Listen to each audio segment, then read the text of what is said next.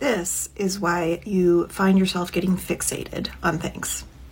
Story time.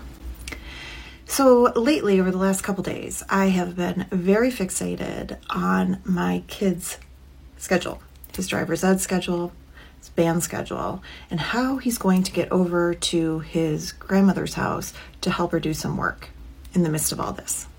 All of this is pretty inconsequential, nothing I can't solve. I have people to help me with all of these things. It's totally fine.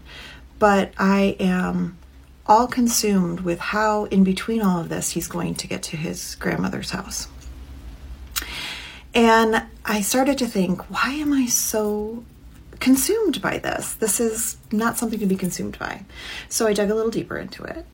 What I realized is that over the last few weeks, months, I have been thinking about wanting to provide workshops, wanting to provide online courses about anxiety and trauma and that sort of thing.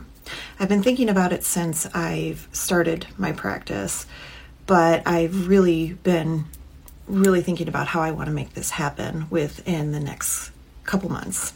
With that, I've hit some irritating roadblocks that I can't seem to get over. Like, I don't know how to market. I don't know how to do the things that get people to attend these courses and workshops and those kinds of things.